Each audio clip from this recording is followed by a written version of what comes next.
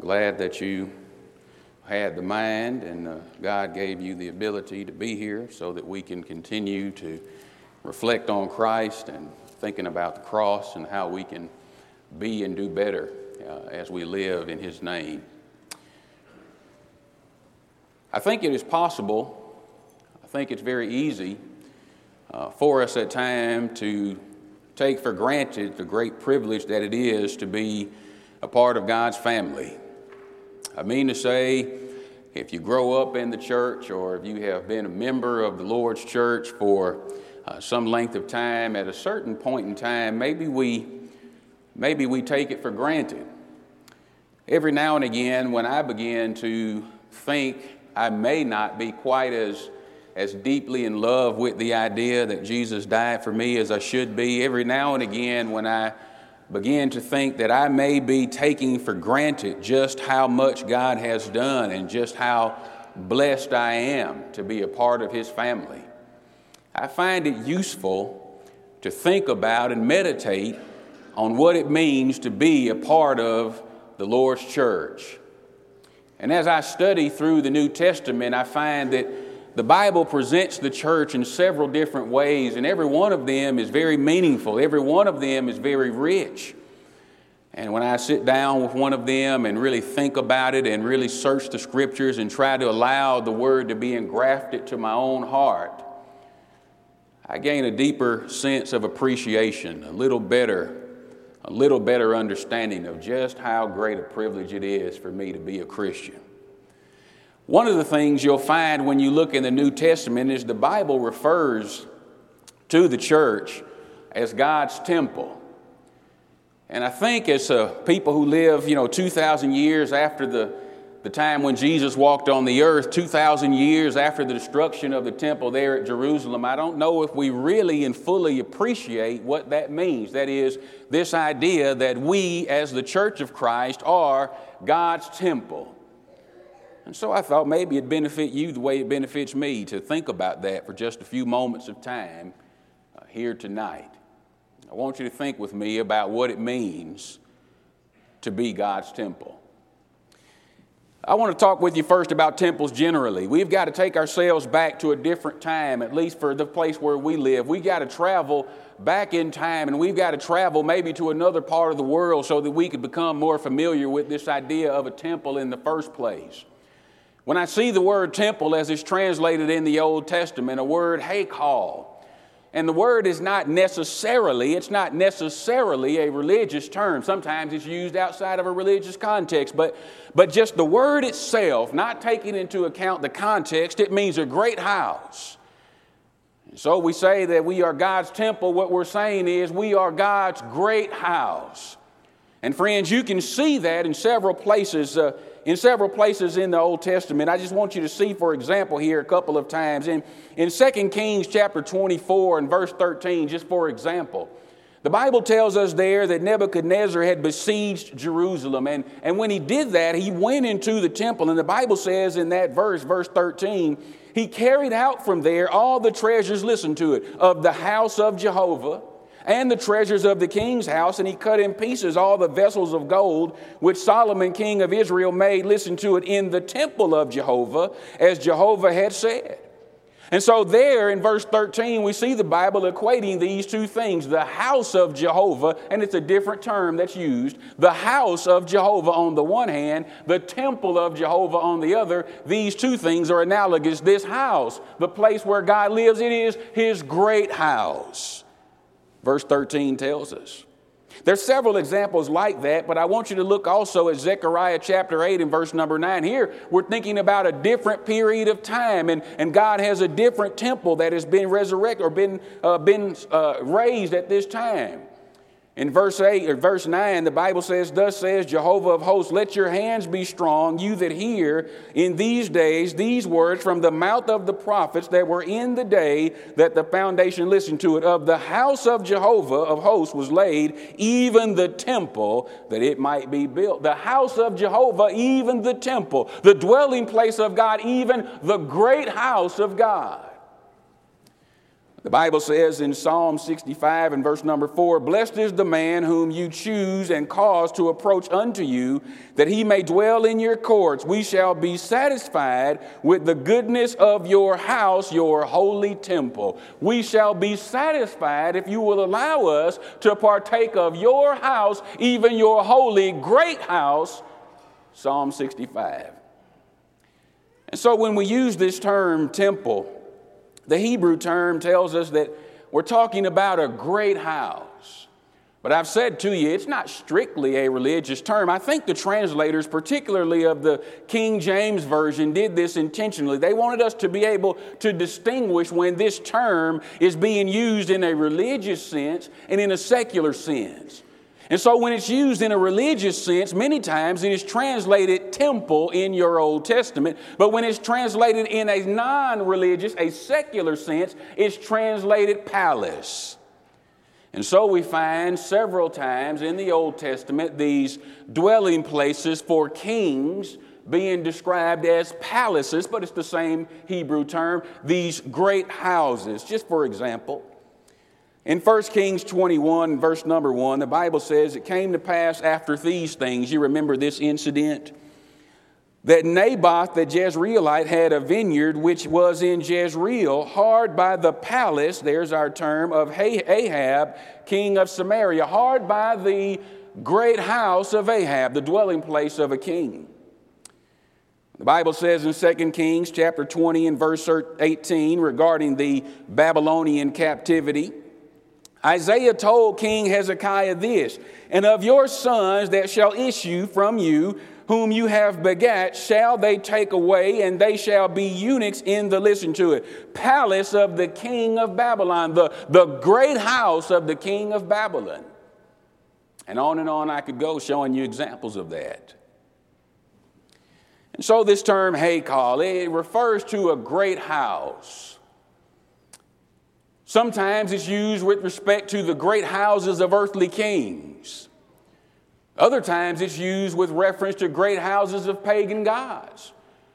Perhaps you recall the Philistine, they had a god, one of them was named Dagon, and when they took the Ark of the Covenant, they took the Ark and placed it in the house of their god Dagon. Perhaps you remember that. The statue they had built to him fell down, his arms and his head were broken.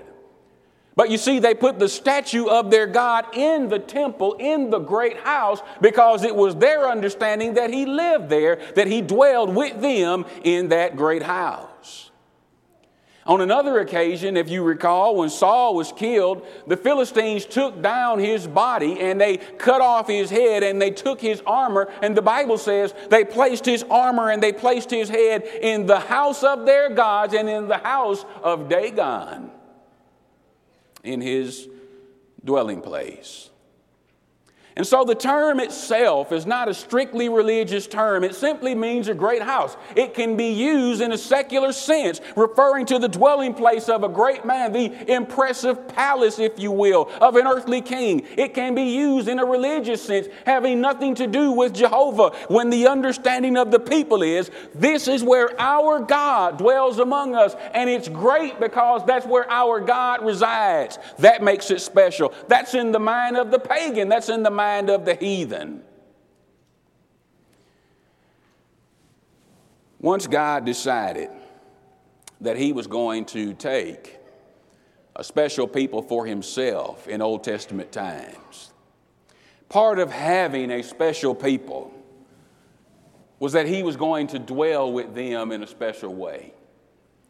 And I know you recall this, when he called Israel out of Egypt, he has them out there in the wilderness, and he calls Moses, and Moses comes up to meet with him in the mountain, and he shows him the pattern for the tabernacle. And so the tabernacle was constructed, and that was the dwelling place where God was going to be with his Old Testament people there in the wilderness.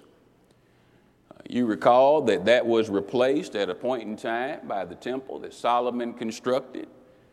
You recall that was replaced at a point in time by the temple that Zerubbabel had reconstructed. And of course, by the time we come to the New Testament, we find the temple that Herod had built over that one. Think with me for just a moment about these Jewish temples. The Bible says of the temple or the tabernacle, it was a portable structure. So we call it a tabernacle, a tent, but it was still an impressive, if you remember going through all of the details of what God had called for them to do and putting that together and what he called for them to do and putting the articles, the holy articles that would go inside. It was still a great house, but it was portable. But here's what made it special. If you recall in Exodus chapter 40 and verse number 34, the Bible says there that after it was all completed, in the previous verse it says that Moses had finished the construction of the tabernacle. And the Bible has told us that he did according to all that God had told him. He did it according to the pattern in building the tabernacle, you'll remember. And once he completes that, the Bible says, then the cloud covered the tent of meeting, listen to it, and the glory of Jehovah filled the tabernacle. I'll tell you something, until the glory of Jehovah filled that structure, it was just a bunch of wood and a bunch of animal skins and a bunch of gold vessels. But you know what made it special? It was the dwelling place of God. It was the place where he was going to be among his people, where he was going to meet with his people. It was special because it was filled with his glory. If you remember reading in Leviticus chapter 1 through 7, and I always am stricken when I read through that because it's sometimes a little more difficult to read through those chapters there about all those different kinds of sacrifices that are being made. But I want you, next time you read Leviticus 1 through 7, I want you to keep this in mind. What's the point? What's the point? In those chapters, we read about the various kinds of offerings that Israel could bring, and we read about the various reasons that they might bring them. But you know where they had to bring them all? They had to bring them all to the tabernacle. You see, the tabernacle was special. It was God's temple because he dwelled there. His glory filled that structure. But it was also special because when his people wanted to make offerings and sacrifices to him, they had to do so at the temple. They had to do so at the tabernacle that he had commissioned. The tabernacle that Moses built was special. It was nothing more than sticks and metal and skins. It was portable. It could be taken down and moved. It wasn't as impressive as some of the buildings that we might see in our own community now in some ways. But you know, it had those holy articles that were devoted to the service to God on the inside. And it had the mercy seat there in the Holy of Holies. And that's where God met with his people. And that's what made it special. Well, at a certain point in time, you remember that David had it in his heart and his mind. He wanted to replace that. Maybe he's looking at his own dwelling place and he's thinking to himself, my dwelling place is so much greater than the tabernacle that we have for God, and I'd like to build something else. And God is going to acquiesce. He doesn't need it, but he's going to acquiesce and allow the construction. But he says, your son can build it. I don't want you to do it. And so Solomon, David having made the preparation, Solomon takes care of the building. He takes care of the construction. And so he builds something that if men were to look at it would have been much more impressive, Solomon's temple. But you know what? For all that building, all that gold, all the skill and craft work that went into it, you know what made it special? It was filled with the glory of Jehovah. The Bible says in 2 Chronicles chapter 7, verses 1 and 2 about this place. Now, when Solomon had made an end of praying, the fire came down from heaven and consumed the burnt offering and the sacrifice, and the glory of Jehovah filled the house, and the priest could not enter into the house of Jehovah because the glory of Jehovah filled Jehovah's house. That's what made it special. Until Jehovah entered into that house, it was a bunch of sticks, it was a bunch of stones, it was a bunch of precious metals. It may as well have been a bunch of scraps, but when God entered into it, friends, that made it different. Because now it was the place where he would dwell among his people. You know what else? It was the place where the sacrifices and offerings had to be made.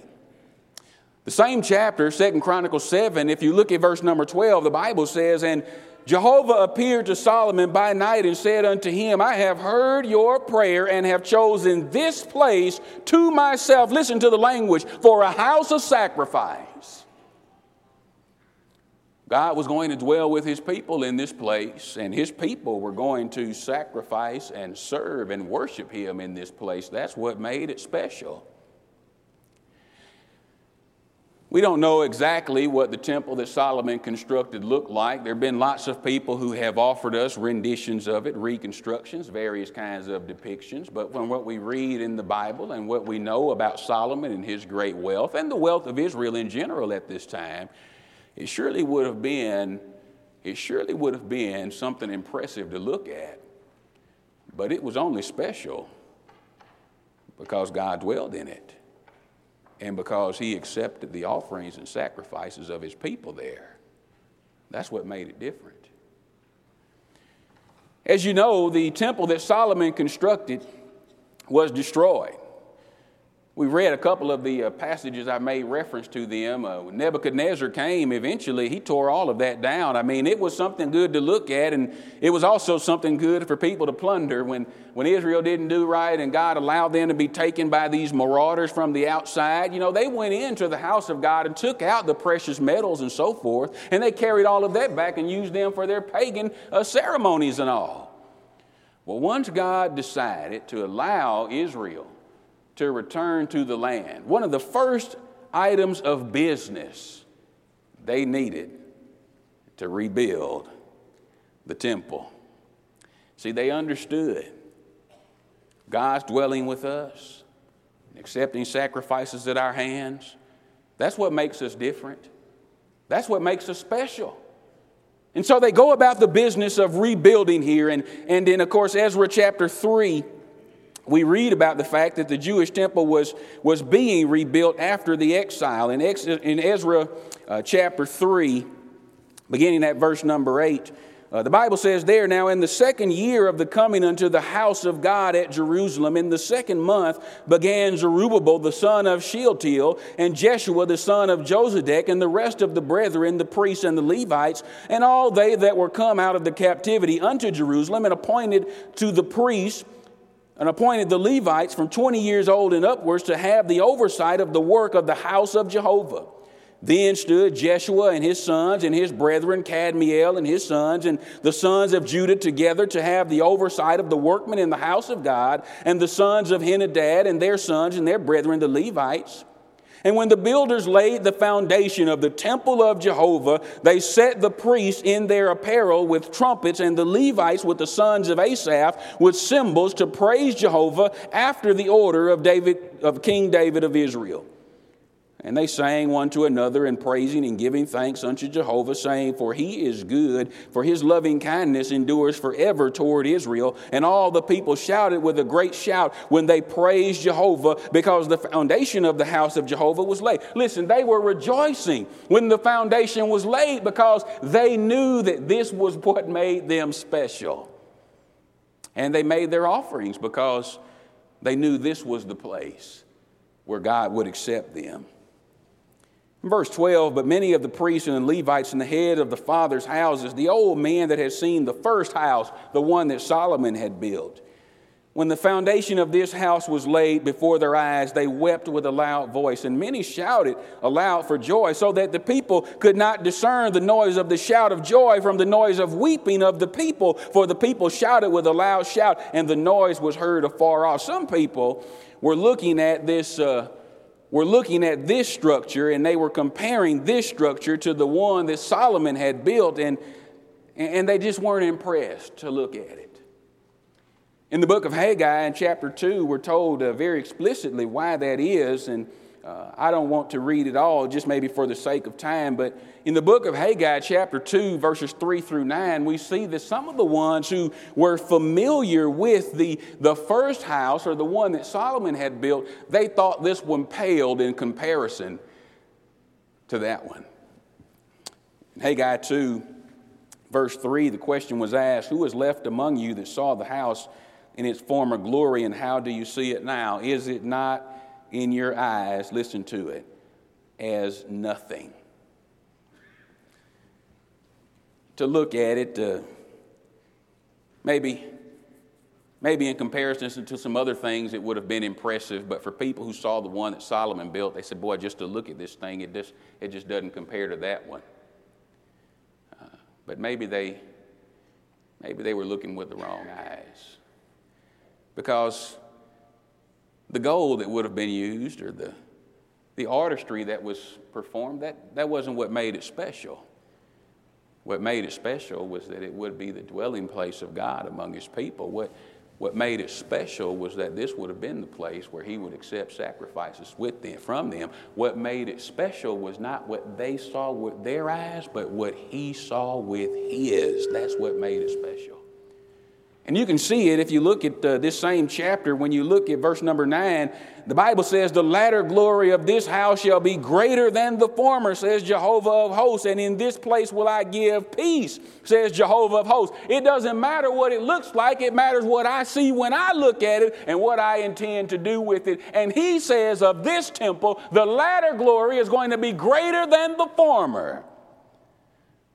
God sees it differently than men sometimes do.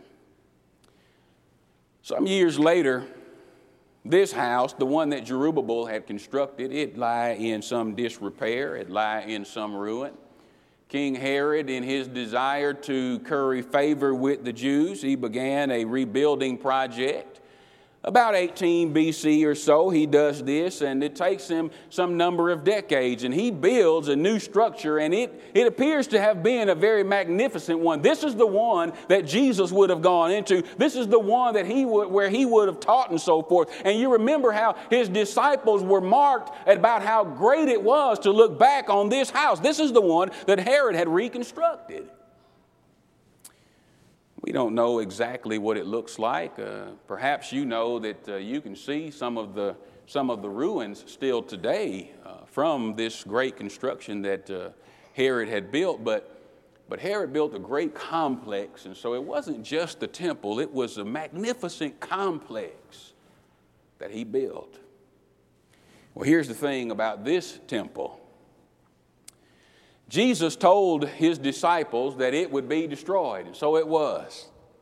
In 70 AD, this building was destroyed and all of that complex by the Romans. And so we look at this and we say to ourselves, once God decided to take a people, I can see that he's always sort of had a special place where he could dwell among his people. He had a special place where his people could come to make sacrifices and offerings. But all the physical buildings that God has commissioned, all the physical buildings that fit this description of his great house, where are they now, we ask ourselves? All of them are gone. There is no physical locus that you can turn to. There is no place you can go on the earth and say, this is where God dwells among men. This is the location where he will accept sacrifices. There is no physical place like that. Paul, when he was on Mars Hill, he says in Acts 17, listen, you ought to know that God does not dwell in temples made with hands. And so if you want to find God's great house today, you'll have to look with spiritual eyes. All these Jewish temples are gone. Today, the Christian temple, the Lord's church, this is the great house where God dwells among men. Today, the church is the place where he accepts sacrifices and offerings. And so 1 Corinthians chapter 3, verse 16. And I want you to see this because you see these allusions to the temple of God several places in the New Testament, but I don't know if we always appreciate what that means if we just read it with our sort of 21st century eye. In 1 Corinthians chapter 3 and verse 16, Paul is writing to the church at Corinth, and he's trying to remind them of who they are. He wants them to see how special they are, and he says, know ye not that you are the temple of God? Don't you know and understand that you are God's temple and the Spirit of God dwells in you? Don't you know that you're precious and special to God Almighty? Don't you know and understand that you are the King's great house today? Don't you know the Spirit of God dwells in you? Church, that's what makes us different. That's what makes us special. I like this building, and I appreciate the comfort that it affords. But I've worshiped outside. I've worshiped in storefront facilities. I've worshiped in buildings bigger than this one, and I've worshiped in buildings a lot older than this one. Didn't smell as good either. But you know what? It never, ever mattered to me at all. Because that's not what makes us special. What makes us special is that we are the great house of God, and His Spirit dwells in us. If you look at 2 Corinthians chapter 6, a little different context there, Paul has got some concerns about the allegiances that people are forging with unbelievers. And so in 2 Corinthians chapter 6, he begins to deal with that. He talks about in verse 14, not being unequally yoked together with unbelievers and so forth. And he goes on to make several arguments here about the concord that Christ would have with Belial and so forth. And of course, he doesn't have that. But look at verse 16. He uses our theme here, this idea of a temple in verse 16. And what agreement has a temple of God with idols? Listen to it. For we are a temple of the living God. Even as God said, I will dwell in them and walk in them, and I will be their God, and they shall be my people. I will dwell in them and walk with them, and I will be their God, and they will be my people. Friends, that's a reference to what God said in Ezekiel chapter 37. Now, you can find him making references to that other places in the Old Testament, but in Ezekiel chapter 37, verses 21 to 28, he deals with that very, very clearly. The church is God's habitation. The church is God's dwelling place. In Ephesians chapter 2, you see something similar here. In Ephesians chapter 2, beginning at verse 19. And of course, before this, he's talked about the fact that Christ has torn down the middle wall and made everybody one, so Jews and Gentiles can all be part of God's family. But look at what he says here. I find it very compelling in verse 19 beginning. So then you are no more strangers and sojourners, but you are fellow citizens with the saints and of the household of God. Fellow citizens, that means to say you're citizens in God's kingdom. That's one way that the church is described. You're of the household of God. You're part of God's family. That's another way that the church is described. But look at this. Being built upon the foundation of the apostles and prophets, Christ Jesus himself being the chief cornerstone, in whom each several or individual building fitly framed together, growing into a holy temple in the Lord, in whom you also are built together for a habitation of God in the Spirit. The church is God's temple. The church is the dwelling place of God. The glory of God dwells among men on the earth in His church. That's what makes it different. That's what makes it special. And of course, it is the place where spiritual sacrifices are to be offered. And I could go on with this, but I'm going to I want to look at one passage here, and I think it makes the point very clearly. If you look at 1 Peter chapter 2, verses 4 and 5 here. If you look at 1 Peter chapter 2, the Bible says, beginning at verse 4, unto whom coming, that is the Lord, unto whom coming, a living stone, rejected indeed of men, but with God elect precious, you also as living stones are built up a spiritual house to be a holy priesthood, to offer spiritual sacrifices acceptable to God through Jesus Christ. We are built up into God's spiritual house to offer spiritual sacrifices. That's why the Bible says you give yourself a living sacrifice. That's just your reasonable service. You are the house of sacrifice for God if you're a part of His church. If you're a member of the Lord's church, then it means you're a part of the great house of God, the one that's filled with His glory. They are the location where he accepts offerings and sacrificings from his people.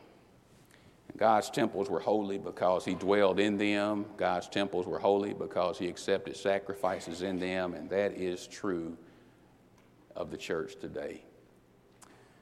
In verse 17, we have a warning about how we think about the church, how we speak about the church, and how we treat the church. In 1 Corinthians 3 and verse 17, the Bible says, listen, you need to know and understand that if a man destroys the temple of God, him will God destroy. Why? Because the temple of God is holy, and that's what you are.